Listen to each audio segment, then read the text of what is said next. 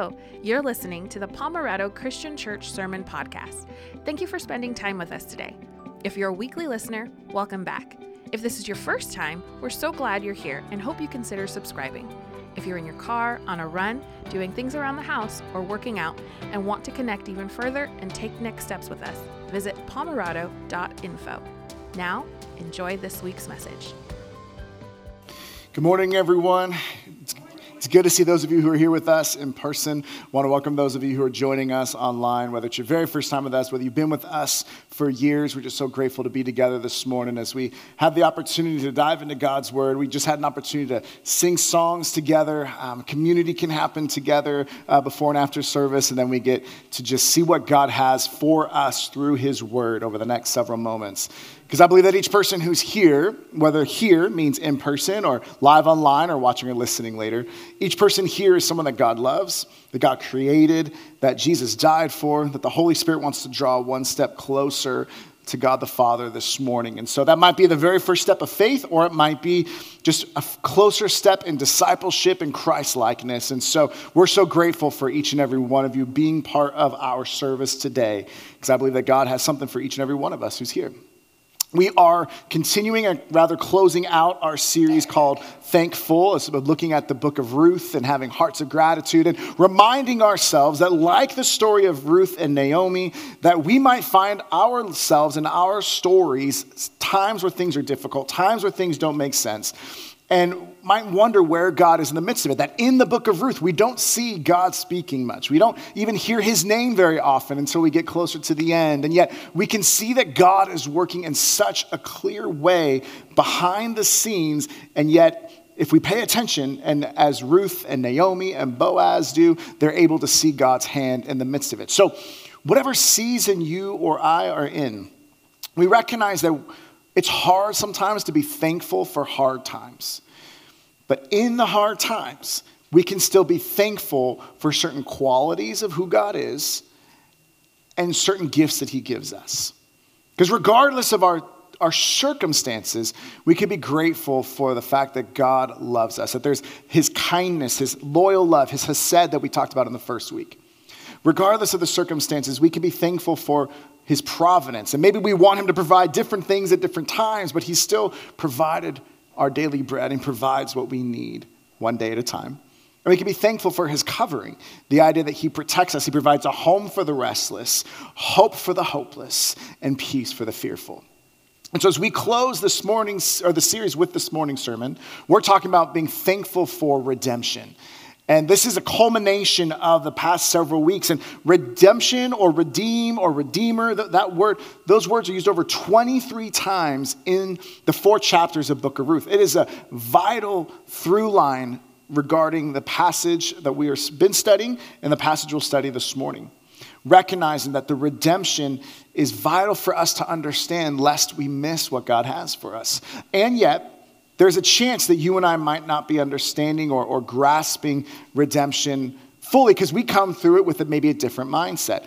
So as we talk about here, the idea that there is the redemption that comes. When I think of redemption now, maybe this is very short-sighted, but my initial thought when I think of redemption or redeem or those types of words is like when I get a gift card and it's talk about like, if it's on Amazon, you have points or gift card says, would you like to redeem for this purchase? Or you go to a restaurant and it says, would you like to redeem your rewards? And you click a button and then, you get discounts or free food or whatever it is. But if you don't understand how it works properly, then you might put yourself in a position where you're not able to receive that which has been redeemed. So when I go to Panera quite often. I love their coffee and I study there quite often. And someone gave me a gift card a little while back. And I thought that it was like Starbucks gift cards in the sense of with a Starbucks gift card, you open up the Starbucks app, you upload it on there, you show up, they scan it, and you're able to get your drink or your food, whatever it may be. But when I put the Panera gift card on my phone, I have the Panera app, and so I'm like, oh, can I ordered whatever I wanted to order, whatever it was. And then I was like, okay, so here's the, I have it on my app. And like, well, do you have the PIN number? I was like, no, I don't have the PIN number. Like I have it on my app. Like, oh yeah. And literally like their words were, yeah, it's not like Starbucks where you can just scan it like that. I'm like, oh, so you need to know, just in case you ever get one, you need to know that you need to have the number, the 16-digit number, whatever it is, and the 4-digit PIN, and you keep it with you. Maybe, you write it on the tablet of your heart. No, I'm just kidding. But you remember the importance of the PIN number. Otherwise, the cashiers at Panera, unless if it's changed in the past few months, will not be able to redeem that gift card. Now, we think about gift cards. So when I think of it then, my idea of a gift card is it's something that someone else has paid for, but I am the redeemer. I am the one who is able to redeem it and get something. But that's not the idea that we see in biblical redemption. That yes, someone else paid for something. And yet we are the ones we are not the redeemers. We, you and me, have a right relationship with Jesus. We are the redeemed. It is not the idea that now we can say, okay, Jesus, he lived a perfect life and he died a horrible death. And so he's given me maybe not a gift card, but you hear this phrase sometimes with people like, they just view loving Jesus not as something that changes their life, but just as like a get out of hell free card. And you're like, no, it doesn't change how they live. It doesn't change what they do. That's not what we're looking at here. That redemption means that we have been paid for, we've been bought at a price, and that we are valuable and worthwhile in the eyes of our God. And it means that we're not the ones in power of being able to say, now I am the Redeemer. No. We fix our eyes and we say what Job says, that I've seen about you and now I've heard about you, now I've seen you. I know that my Redeemer lives. And so as we look at the biblical idea of redemption as evidenced through specifically Ruth chapter 4, and then we'll expand that into our context this morning, my hope and prayer is that as we dive into his word together, that each of us would have a moment, whether it's encouragement, whether it's a challenge, whether it's just an insight that inspires, whether it's just we don't even know what it is yet, but there would be a moment where God would be speaking to each and every one of us. So I'm going to ask us in a moment to open up with a word of prayer. And I recognize that it's kind of the beginning of the sermon. I give a 5-minute intro, and then I pray, and then we dive in. We would be remiss if we saw prayer before the reading and diving into God's word as just a transitional moment in our service. It's not a transition from one part of the service to the other. It may be a transition from what I wanted to think through, or we're processing through our lists of things that need to be done, to transition and say, God, what do you have for me today? May we have the eyes, the ears, and the hearts to receive what it is that God has for us. Because I believe each person who's here, what did we say? Someone who's loved by God, someone that Jesus died for, someone that the Holy Spirit wants to draw closer together today. So will you, not just as a transition, but as a meaningful moment in our service, will you join us in a word of prayer as we get ready to dive into God's word together? Heavenly Father, I thank you for each person who's part of our service today, whether live in person, live online, watching or listening later. Lord, we recognize that you are living, you are active. We have heard about you, and like Job, we can see you, and we know that our Redeemer lives. And so we know that, Lord, as we dive into your word, it is living and active. It is ready to inspire, to convict, to teach, to rebuke. Holy Spirit, may you give us, each of us individually, the eyes to see, the ears to hear, and the heart to understand and receive what you have for us today. And I pray that as we dive into your word, that I would decrease, that you would increase, that you would speak in a personal, powerful, impactful way to each and every one of us. We love you, Lord. It's in Jesus' name we pray. Amen. As we mentioned, in Ruth chapter 4, we're going to look at the first 12 verses and then the last 9 to 10 verses. But it's important for us to give a little bit of context in order to dive in. We've talked about this even last week. It's like we needed to give some context about some things in order to get a right view of the content that we're studying. So the context I need to take just a few minutes to unpack is looking at the idea of the Goel. And I've mentioned this before. It's the idea of a kinsman redeemer. We referred to the Goel last week. It's someone who had the role of being able to fulfill two specific duties when it comes to if there was a woman whose husband passed away and there were no kids left behind, that the two roles come from Deuteronomy 25 and Leviticus 25. Leviticus 25 talks about the Goel's responsibility to redeem the land, to pay for the land, and that way it still stays within the name of that person, of that family. The Deuteronomy 25 talks about what's the levirate marriage, and that's the marriage that takes place when a widow marries her husband's brother, her widow's brother, And any children that come from that line are under the brother's name, not the husband's name. Not the still living husband, the second husband. So here's how Andrew Hill and John Walton talk about this in one of my survey books about the Old Testament. It says, according to this law, land sold by a person could be bought back by a relative so as to keep the land in the family. Both the law and levirate marriage were intended to preserve family and land, covenant matters of the first degree. So what does this mean? This means that it takes us all the way back. What's the covenant? Why are we talking about that? The covenant in Genesis 12, when it first starts, when God says, I'm going to make a covenant with you, Abram, and eventually names him Abraham.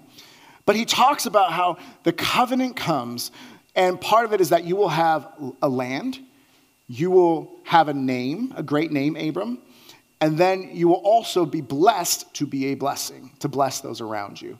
And so the idea of a land and the idea of a name are ones that are vital to the understanding of Old Testament scriptures, of the Hebrew scriptures, because things like the levirate marriage and the Goel kinsman redeemer, those were installed and instituted so that families that were in crisis would have a way out, so that covenant promises would be put in God's word and implemented by God's people to make sure that covenant promises would be fulfilled. And so we see this here. We continue on as we listen from Hill and Walton again. They say this. They say that the Goel provided means through which a person could be bought back. Oh, sorry. I'm going to look it up here. The Goel provided means by which jeopardized covenant blessings, those which are in jeopardy, could be regained and thus served as an appropriate metaphor for God's grace. Yahweh constantly acted as Goel for Israel, and the New Testament was quick to apply that concept to the role of Christ. So it's saying that this role of the Goel, that this is a picture, it is a type, it is a illustration of what God does for his people. That God, he comes, and in the Old Testament, we see that God serves as the kinsman redeemer, the guardian redeemer, the Goel, to protect both the land of the people and the family line of faith. And then Jesus is referred to as a kinsman redeemer, or applied, that verbiage is applied to him throughout the New Testament. And so we're going to take this a couple of minutes because we need to recognize the right way to look at redemption. And we do that through looking at the book of Ruth. We see this here, and David Murray has a quotation where he says this: sometimes when we talk about redemption as the New Testament talks about redemption, we bring in 21st century ideas. In other words, we think that redemption means that I get something and then I get to be the redeemer. I get the gift card, I redeem it, then I get what I want. Instead, it's the idea that, yes, the gift, the redemption is a gift to the ones who've been redeemed. We can't earn it, we can't deserve it. It is a gift freely given. But Dietrich Bonhoeffer, pastor in Germany during World War II, he warns against this idea of thinking that there's a cheap grace. That we think, oh, well, grace doesn't cost me. Grace is a gift from God, so it's free, it's cheap, and therefore it doesn't change how we live. One might, again, it's a little crass, but the idea might see it as a get-out-of-hell-free card. But there's a costly grace, and this is the cost of discipleship. It's recognizing that grace costs maybe not us, but it costs Jesus everything. It cost him his life. It's not free. It's just been paid for and is free to us. But we need to recognize that it's not about us being the redeemer. We need to find our identity in being the redeemed. And so let's take a couple of moments to look at what David Murray says. He says, because we bring in 21st century ideas, here's what he says. If we want to understand Christ's redemption, we need to go back to Ruth, because that's where God defines what redemption looks like. Ruth and Boaz, their interaction, their marriage, the role that Boaz plays in Ruth chapter 4 helps us to see what a proper Goel does, and what someone who could be doing, a Goel that should be fulfilling the things, what they do, and then what happens when that person doesn't. So let's unpack this. Ruth's redemption, Ruth chapter 4, starting in verse 1, we're going to unpack some of the content together this morning. If you remember last week, Ruth 3 ends with Boaz saying, I will cover you, I will be able to redeem you to Ruth when she makes a marriage proposal. Then she talks about how he leaves Ruth leaves and has all these wheat with her and goes to talk to Naomi. Naomi's like, how did it go? And Ruth says, he says that he'll work on the matter. And Naomi knows that Boaz is a man of character, a man of integrity. And so she says, don't worry. This will be taken care of by the end of the day. For the man will not rest, verse 18 of chapter 3, for the man will not rest until the matter is settled today. So there's excitement, there's culmination, there's the acknowledgement that the redemption for which they have sought is just around the corner. But like we learned last week on the threshing floor, it's almost culmination, but there's still work to be done. So verse 1 of chapter 4 starts off like this. Meanwhile, Boaz went up to the town gate and sat down there, just as the guardian redeemer he had mentioned came along. Boaz said, come over here, my friend, and sit down. So he went over and sat down. A couple of things here for you to be aware of. Culturally speaking, when it comes to gathering at the town gate was the place where legal transactions took place. Why is that? One, it's because it was a place that was highly public and highly visible. In other words, there was no underhanded dealing. There wasn't anything behind the scenes. Two, there would be elders who would come, specific men that would be elders in the community that would be serving as witnesses. But then even passersby or people who would see that, there's legal business taking place, they would be able to see what's happening, and then they too could listen in on the proceedings. Now, this idea of the idea of being at the town gate, even now we see God's providence of how it just so happened that the Goel, the one that Boaz referred to, who was closer in line than Boaz to redeem Ruth, ends up walking up. And so he says, come here, my friend, sit down. We have some business to work through together. There's elders here. Elders, would you come here and sit down? And I have something here. In fact, this dynamic in Ruth 4 could be likened to the idea of a stenographer or a court transaction writing down, here's what happened in this legal case, and that way no one can question the veracity or the truth of what occurred, because it's all here legally written out. So when he says, come here, my friend, this word, my friend, is not translated properly. Sorry, that's not the right way to say it. It's a word that is hard to translate. And so the translators in the NIV say it, my friend, because it's to imply that it's someone specific with an unspecified name. In other words, it's someone who's important to the story, but is not important, we don't know who they are because they're not really a main character. It's like an extra in a movie where it's like they may have a role, but they're not the main character, so we don't really need to know much about them. But in the Hebrew, it's an interesting word, because the word for my friend is just translated like Poloni Almoni. And so it's a rhyme. People say it's kind of like like how we use the word like hocus pocus or higgledy-piggledy. It's a rhyming word that doesn't have a super specific meaning. But the reason that Poloni Almoni is there, the best translation, or the commentators say, a way that we might want to word that is the idea of like Mr. So-and-so. Someone who has a role, but we don't need to know their name. It's used other places in the Old Testament when it says, this person will meet that person at such and such a place. That word for such and such is the idea of Poloni Almoni. It's saying something definite that's undefined. And the author of Ruth may be saying this because it's important for us to know who he is, about what role he fills. But as we'll see, he misses out on having his name written, not just in the story of this story in Ruth, but throughout the story of God's people in history, because of the choices he makes and the choice he doesn't. So let's continue here. I'm going to read verses 2 through 4, and then we're going to look at a list of some of the things that what a kinsman redeemer must be willing to do in order to fulfill that role. Verse 2, Boaz took 10 of the elders of the town, remember, these are the witnesses, and says, sit here, and they did so.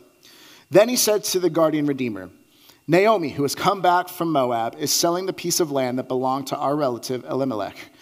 I thought I should bring the matter to your attention and suggest that you buy it in the presence of these seated here and in the presence of the elders of my people. If you will redeem it, do so. But if you will not, tell me, so I will know.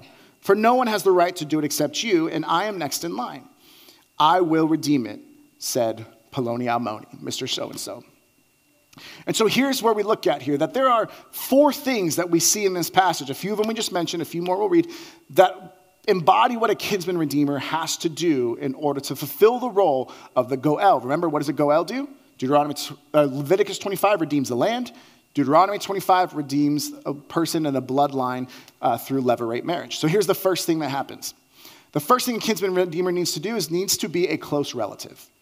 This is not like 17 cousins removed. This is not a neighbor who wants to, with good intention, do a good thing. This is someone who has to be a close relative in order to fulfill the goel responsibility. It has to be a kinsman redeemer. That's why that verbiage is so important in the idea, that it has to be a kin. We see this here because in Boaz, when he's presenting this to the Mr. So-and-so, he says, you are the next in line, and you're first in line. I should bring this up to your attention, but let me know if you're not going to redeem it because I'm next in line. It reveals to us that the order of closeness of the relative is important for the kinsman redeemer role to be fulfilled.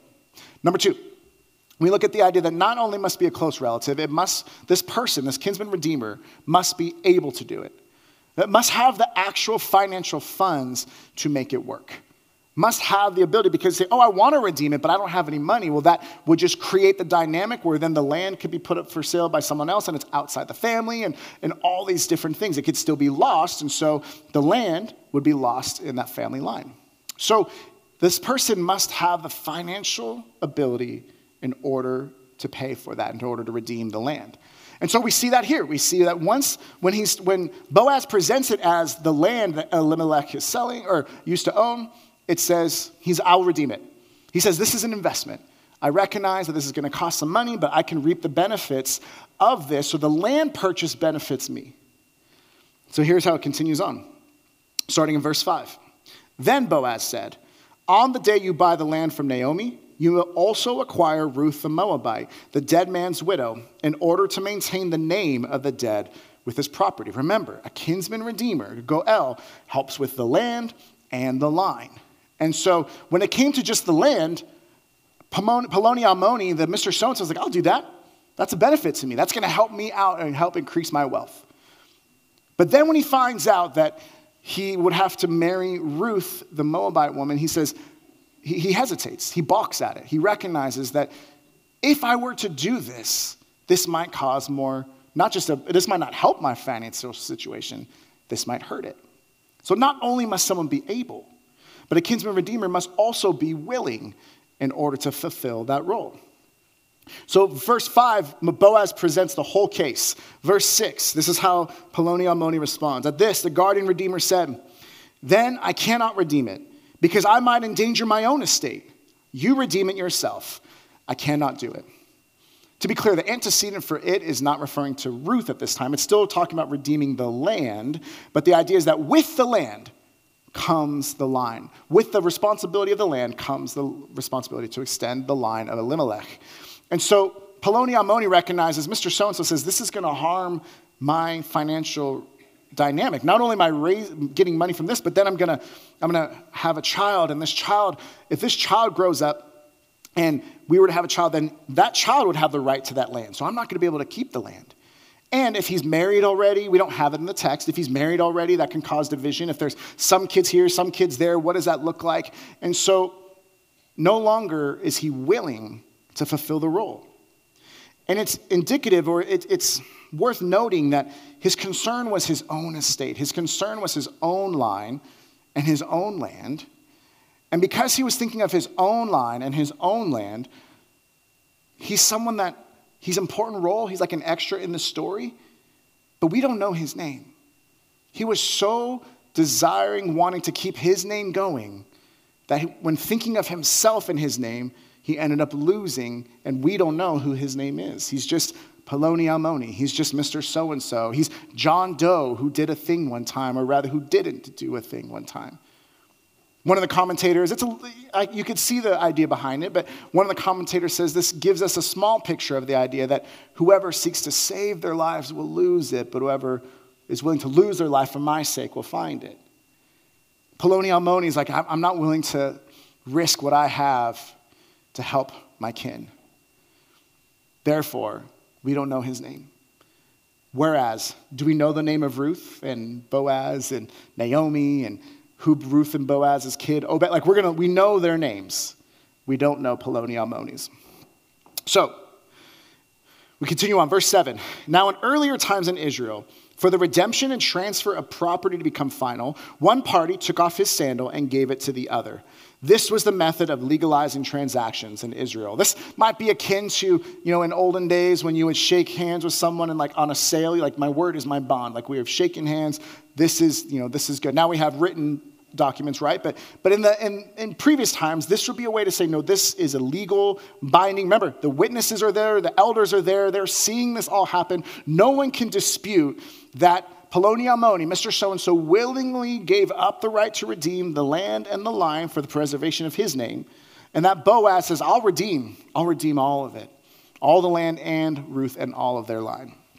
And so we recognize it's the shedding of the sandal. Now, if you want to do deeper study, you can look at Deuteronomy 25. In that same section that talks about the levirate marriage, it talks about the shame that comes from being willing to help out as a goel. It talks about how the widow, the woman who would, through the line would continue for her dead husband, that she would take the sandal and she would spit at the feet of the fake goel, or the one who's not willing.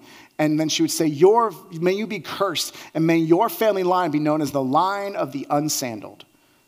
The line of someone who is unwilling to fulfill your covenant role. Now, it's a little different because Ruth isn't in the story, and so the commentators are there's a connection there. It's certainly from the same passage. There's certainly the idea of a removal of a sandal, but perhaps in practice it became less of a stealing and a dismissing and a shaming, and more of the goel, the Ploni Almoni, willingly just saying, I can't do it. And Boaz, he fulfills this role. Boaz is willing to do it. And so let's read here, verse 8. So the guardian redeemer said to Boaz, buy it yourself. And he removed his sandal. Then Boaz announced to the elders and all the people, today you are witnesses that I have bought from Naomi all the property of Elimelech, Chilion, and Mahlon. I've also acquired Ruth the Moabite, Mahlon's widow, as my wife, in order to maintain the name of the dead with his property, so that his name will not disappear from among his family or town, his hometown. Today you are witnesses. Boaz, with his noble character, does not look out for his own estate and his own name. But in the willingness to not look after his own name, his name has become synonymous with character and integrity. And his name, Boaz, means strength, and the strength of how he lived out his faith. And so the fourth thing that we see from this passage is that not only a close relative, not only able, not only willing, but must be willing to or prepared to marry the person that is being redeemed. This is the line in the sand that caused Ploni Almoni to not be willing to redeem. And so we look at this and we think, okay, Boaz fulfilled all four of these. And so he is this really exemplary picture of what a redeemer looks like, what redemption looks like from the Hebrew mindset, from the Hebrew scriptures. And so we look at that and we think this is important for us. And so let's go to the next slide here as we figure out this idea. We looked at Ruth's redemption. We looked at how that is important for us to acknowledge how Ruth was redeemed by the purchase and redemption from Boaz. But now we're looking at Naomi's redemption. How is it that Naomi is redeemed through this story?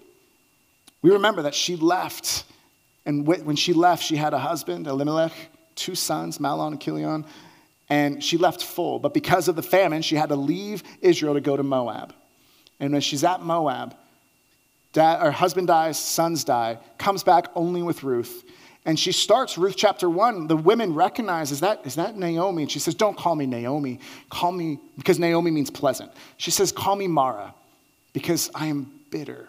And I left full, and now I return empty. That the name Mara means bitter. And so let's look here, starting in verse 11, and see how the tables have turned and see how things have changed. So let's close out the story, then we'll go to Naomi. So verse 11, then the elders and all the people at the gate said, we are witnesses. May the Lord make the woman who is coming into your home like Rachel and Leah, who together built up the family of Israel. Why Rachel and Leah? Because it was through Rachel and Leah that the 12 tribes of Israel were birthed. Each of those 12 sons became their own tribes. It's may you be fruitful, may there be multiplication of the line of Elimelech through Boaz and Ruth. May you have standing in Ephrathah and be famous in Bethlehem. We know about Boaz. We know his name. We don't know Ploni Almoni's name. So that came to fruition as well. And then verse 12, Through the offspring the Lord gives you by this young woman, may your family be like that of Perez, whom Tamar bore to Judah. Now, why are we talking about Tamar? Tamar is a story that I cannot spend a ton of time on just for the sake of time, but it's important for the context in order to understand the content. The context is that Judah and Tamar was married to one of Judah's sons. Judah's son died. Tamar asked, can you please provide a levirate? Can you provide someone who can be the redeemer, the Goel for me? And Judah continues to reject that, doesn't provide another son for Tamar to marry. Now, this is where, Tamar takes things in her own hands, and it's not a great passage. This is actually found in Genesis 38. Genesis 37, we meet Joseph and the brothers. Genesis 38 is the story of Judah and Tamar, and then 39 through 50, we learn about Joseph. So the story of Judah and Tamar and how Judah disregards his family is in contrast of how Joseph acts nobly. And so what happens in this story briefly is that because Tamar was refused a husband from Judah, Tamar dresses up as a prostitute. She goes to a place. She seduces Judah, her father-in-law, in order to sleep with him, and then he says, well, I'll pay you later. It's like, well, give me your staff and give me your signet, so your seal and your cord. And so he gives that to her. She leaves. He comes back and doesn't see that prostitute there. A couple months pass by, and all of a sudden, Tamar shows up and she's pregnant. And Judah says, may this woman be killed because of what she's done. And she says, the father of my child is the one to whom these belong. And he sees it's his seal, it's his cord. It's like the ancient Hebrew version of Moripovich, like, Judah, you are the father. And it's just like this awkward moment. But it's recognizing that then Judah says, you are more righteous than me because I did not follow the law and you had to take things in your own hand. The son of Judah and Tamar, his name is Perez. So when we look here, may your line be like the line of Perez. It's saying, may your line be redeemed. Just like Perez was a child of a kinsman redeemer. May your line be redeemed, since you, Boaz, are a kinsman redeemer. And in fact, beyond that, if God would redeem the family line of the drama that happened between Rachel and Leah and their kids, in the midst of the unfaithfulness and the lack of being a high-quality character person that between Judah not fulfilling his role with Tamar, if Judah and Tamar can have Perez and Perez can be blessed, how much more would we pray that God's blessing would be upon you? Because Boaz, you and Ruth, you are both equal character, your high value, your integrity. And so may God bless you in continuing the line of kids who have been redeemed through, but just like Perez, may yours fulfill that as well. So now we see Naomi, because the scene changes. We fast forward several months, and it says this, verse 13. So Boaz took Ruth, and she became his wife. When he made love to her, the Lord enabled her to conceive, and she gave birth to a son. Let's take a moment here to take a notice of something. The Lord enabled Ruth to conceive. If we look back at Ruth chapter 1, we see that Ruth was married to Mahlon for 10 years. And yet we know very clearly that there was no kids on their side. There's no kids for anyone on Naomi's side. So it doesn't say that she was infertile, she struggled with infertility, but we see that this is the time with Boaz and Ruth. Right away, they are able to conceive. Right away, the promise, the blessing that was given by the people towards Boaz and Ruth's son and line is right away, God opens that womb and sees it, and she's able to give birth to a son.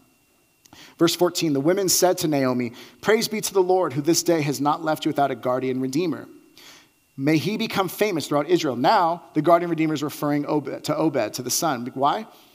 He says, he will renew your life and sustain you in your old age. Surely that doesn't mean Boaz. Boaz is about the same age as Naomi. Boaz isn't the one that's going to renew her and restore her through her old age. It's the son. It's Obed. It's the one through whom that now she has someone who will care for her in her old age throughout the generation. For your daughter-in-law, who loves you and is better to you than 7 sons, has given him birth. Verse 16, then Naomi took the child in her arms and cared for him. The women living there said, Naomi has a son, and they named him Obed. He was the father of Jesse, the father of David. It's important for us to recognize this idea here, because we remember that Ruth referred to herself as Mara, as bitter, in the beginning of Ruth chapter 1, or at the end of chapter 1, the beginning of our story. And it reminds us of that there are times that you or I, that we come up with labels for ourselves. In the midst of difficulty or struggles or wounds, we come up with labels for ourselves that are not at all who we are in Christ. That I've shared this before, wrestled with the label of feeling unwanted, of feeling rejected, of feeling like a failed hero. Those are labels and lies that I've put upon myself. And so, but if I live out of that identity, then I'm missing out on the identity God has for me. She says, call me Mara.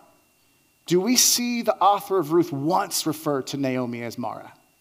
No, she's Naomi. The lies that we tell ourselves, the labels that we give ourselves are not the way that we've been created to be. And so we are able to see, yes, there are hard times. I'm not glossing over the pain and heartache that is represented in this room or joining us online. But who we are is who God says we are. Who we are is not what we think in a moment of difficulty. And if who we are is who God says we are, that means we are not the Redeemer. We need to have a proper understanding of redemption. We are not the Redeemer, we are the redeemed. The ones who've been bought at a price. The one that cost Jesus everything. And the one through whom we are able to say, things might be bitter, but my name's not bitter. My name's pleasant. Or my name is whatever it is. Redeemed, loved, not rejected, not unwanted, not failed hero, but enough. Some of you here just need to hear that you are enough today. And so we see this joy that comes out. Psalm 126 paints this beautifully. I was reading my quiet time a couple of days ago, and it reminds me of the story of Naomi. Psalm 126 says this: those who sow with tears will reap with songs of joy. Those who go out weeping, carrying seed to sow, will return with songs of joy, carrying sheaves with them. So it ties in mourning, it ties in weeping, it ties in the idea of the harvest of seed and sheaves of the harvest come to fruition. And it paints the picture for us that while we don't like to admit it or we struggle in the midst of it, oftentimes our darkest seasons, our moments of grief and mourning and pain are often the soil through which God works. They're often the soil that our tears are what water those seeds of faith. And then when we come back or when we're able to return, because eventually the morning will return to dancing. Now to be clear, that may be here on earth. But it may also mean that when we still struggle with grief and we struggle with mourning and we wrestle with that, it never fully goes away. But it means that eventually, on the other side of heaven, we'll be able to sing songs of joy and be able to recognize that God is working in all the avenues of our lives. But some of you are in a season where you're sitting and you're saying, don't call me pleasant. Call me bitter. Call me broken. Call me wounded. Call me lost. Call me hurting. And it reminds us that, as Isaiah talks about, Jesus says that a bruised reed the Messiah will not break. A candle that's smoldering, he will not snuff out. Come to me, all you who are weary and heavily laden, and I will give you rest. Not just physical sleep, but rest for your souls. We can find our hope, even in situations that feel hopeless, because we see the story of Naomi, who just a year before, dead husband, dead sons, no hope. God made a way where there was no way for her to hold a baby in her arms and to be able to say, she doesn't quote it, but we could hear the echo of Job saying, God, I've heard of you, but now I've seen you. I know my Redeemer lives.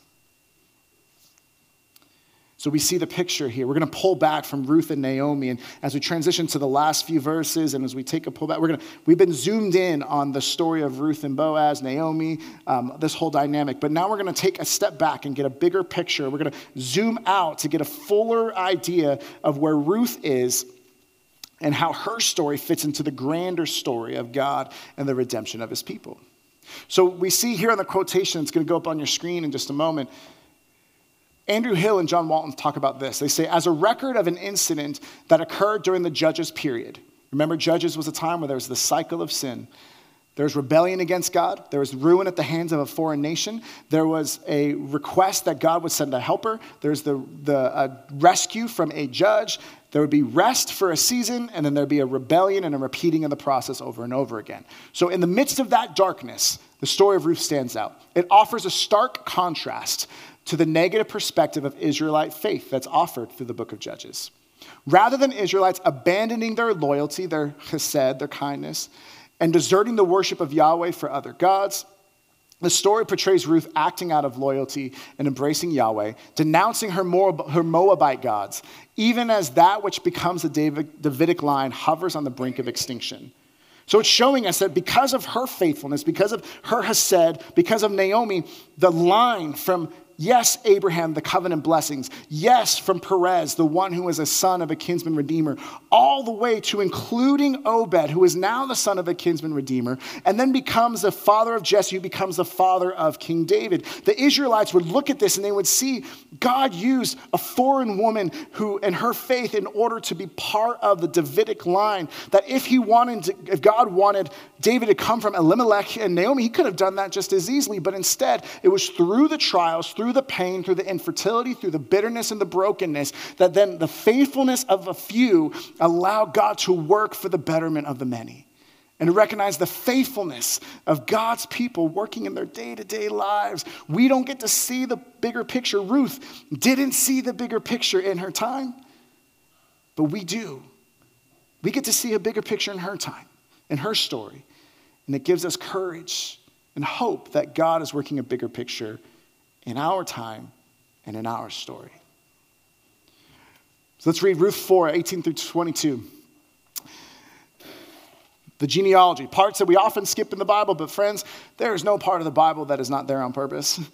And so there's a reason this is here. Let's unpack it for a couple minutes together. Verse 18.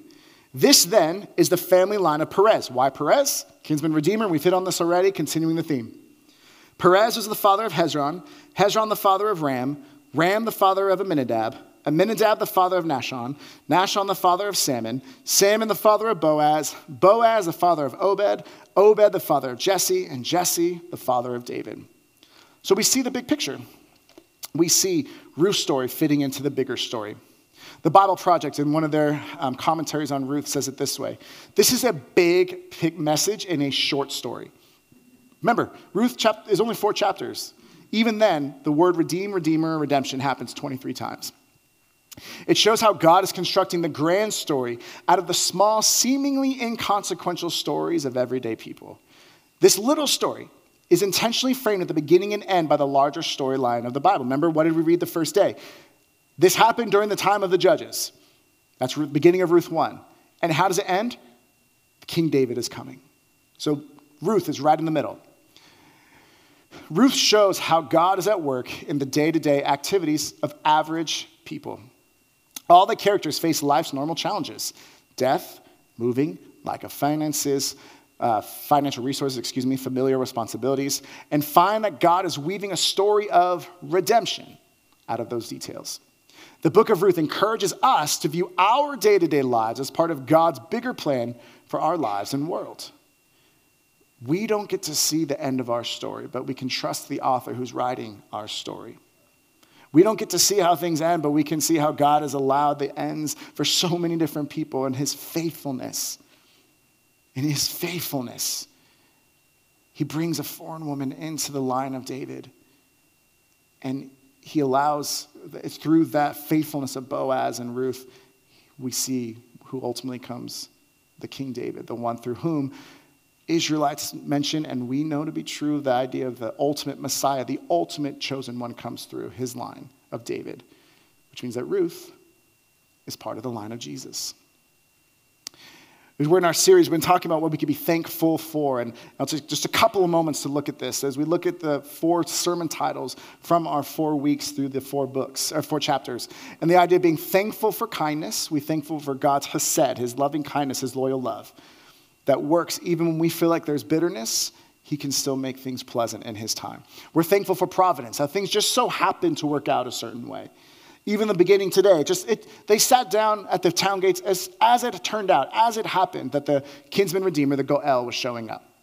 We see the idea of the The covering that means home for the restless, hope for the hopeless, and peace for the fearful is extended through what God provides for us. And then thankful for redemption. Things that we can be thankful for in every season because these are things that are the qualities of God that never change, or gifts of God that we don't earn. Because we don't earn it means we don't lose it. It's given. It's a costly grace for you and for me. So we're going to close just taking the last couple minutes looking at another genealogy and looking at our redemption in the midst of all this. Our redemption in the midst of all this. David Murray, he's the one that kind of unpacked these 4 ideas of what the kinsman redeemer must do. Here's how he closes it out. He says, he, being God in this point, God says the redeemer is to be a blood relative. He's got to have the means to make the purchase. He's got to have the willingness, and he's got to be prepared to marry the person he redeems. That's the list we had earlier, those 4 things. When we think about Christ, we think that's exactly what he's done. We see here, the next slide, Jesus as the kinsman redeemer. He was a close relative. He was someone that, he's fully God, but he's also fully man. He had to come down and he left the riches of heaven to the rags of a manger. The word became flesh. Hebrews 2 talks about how he is not ashamed to be called our kin, our brother and sister. Hebrews 2:15. So he's a close relative. He couldn't have done it just from staying up in heaven. He had to become fully man while already being fully God. And it's because of that he was able. He's the only one that was sinless. That John says, John 1:29, which we'll read about more in the next couple of weeks, behold, the Lamb of God who comes to take the sin of the world. The one who, from 2 Corinthians 5, Jesus, who knew no sin, became sin. He's the only one who was that perfect sacrifice, who was sinless. And he laid down his life. He was able. Remember, he willingly laid down his life. John 10 says, Jesus says, no one's taking my life from me. I willingly lay it down for my sheep. That we recognize that he was someone that we ought to have the same attitude of Christ Jesus, who being in the very nature of God, did not consider equality with God something to be taken advantage of. He's not like Poloni Almoni, who says, I'm going to take advantage of the land situation, but once there's a line situation, I'm out. Jesus says he's someone who, with his attitude, he was willing to become a servant, become obedient to death, even death on a cross. He's someone that was willing to lay down his life with that costly grace that allows us not to be the redeemers, but to be the redeemed. And he's the bridegroom who will marry his bride and continue the family name. He's the one who we talk about in John chapter 14 when he's about to face his death. And the night that he was betrayed and the night that he was about to be arrested, he talks to his disciples and says, I'm going to go somewhere where you can't go right now. And where I'm going is I'm going to prepare a place for you. Because in my house, there are many mansions. And I prepared a place for you. And this is all going back to Hebrew wedding language that tells us how the groom would go to the house and he would prepare a place for he and his bride. And once that place was ready, then he would come back and retrieve the bride and bring him into the home. The two would become one flesh and they would have marriage. They'd become married. And so this is wedding language when Jesus is like, I'm going to go prepare a place for you. We see in Ephesians 5 that Paul is talking about the wife and the husband. He's saying, the mystery I'm telling you is that this is Christ and his church. So Jesus is the bridegroom. He's willing to marry us even though we've been broken. Even though, like Hosea and Gomer, we've fallen short of, we've been adulterous in our faith, he's someone who will redeem us and love us and welcome us home. So Matthew 1, as we look at this, he says that, it's not there, sorry. This is the genealogy of Jesus, the Messiah, the son of David, the son of Abraham. So, sorry, the first part is verse 1. Then verses 5 through 6 is Salmon, the father of Boaz, whose mother was Rahab. Boaz, the father of Obed, whose mother was Ruth. Obed, the father of Jesse, and Jesse, the father of King David.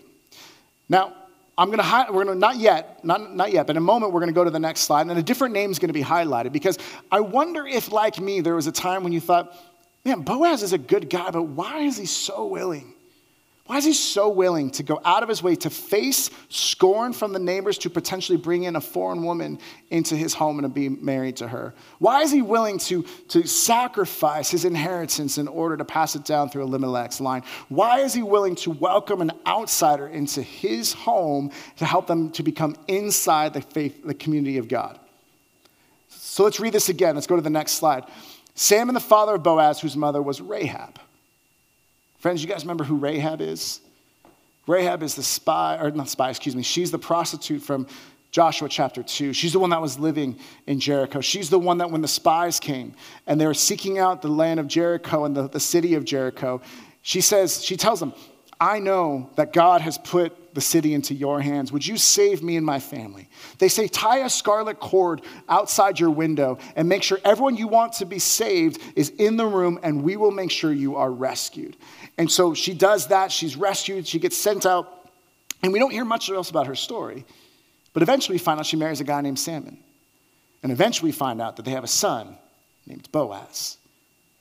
Why is Boaz willing to bring in a foreign woman, outsider of ill repute into his family and home? Or sorry, she wasn't of ill repute, but a foreign woman outsider, because that's the life that his mom had. And she was welcomed in as well. Friends, we can learn a lot through genealogies if we take the time. So we close with this.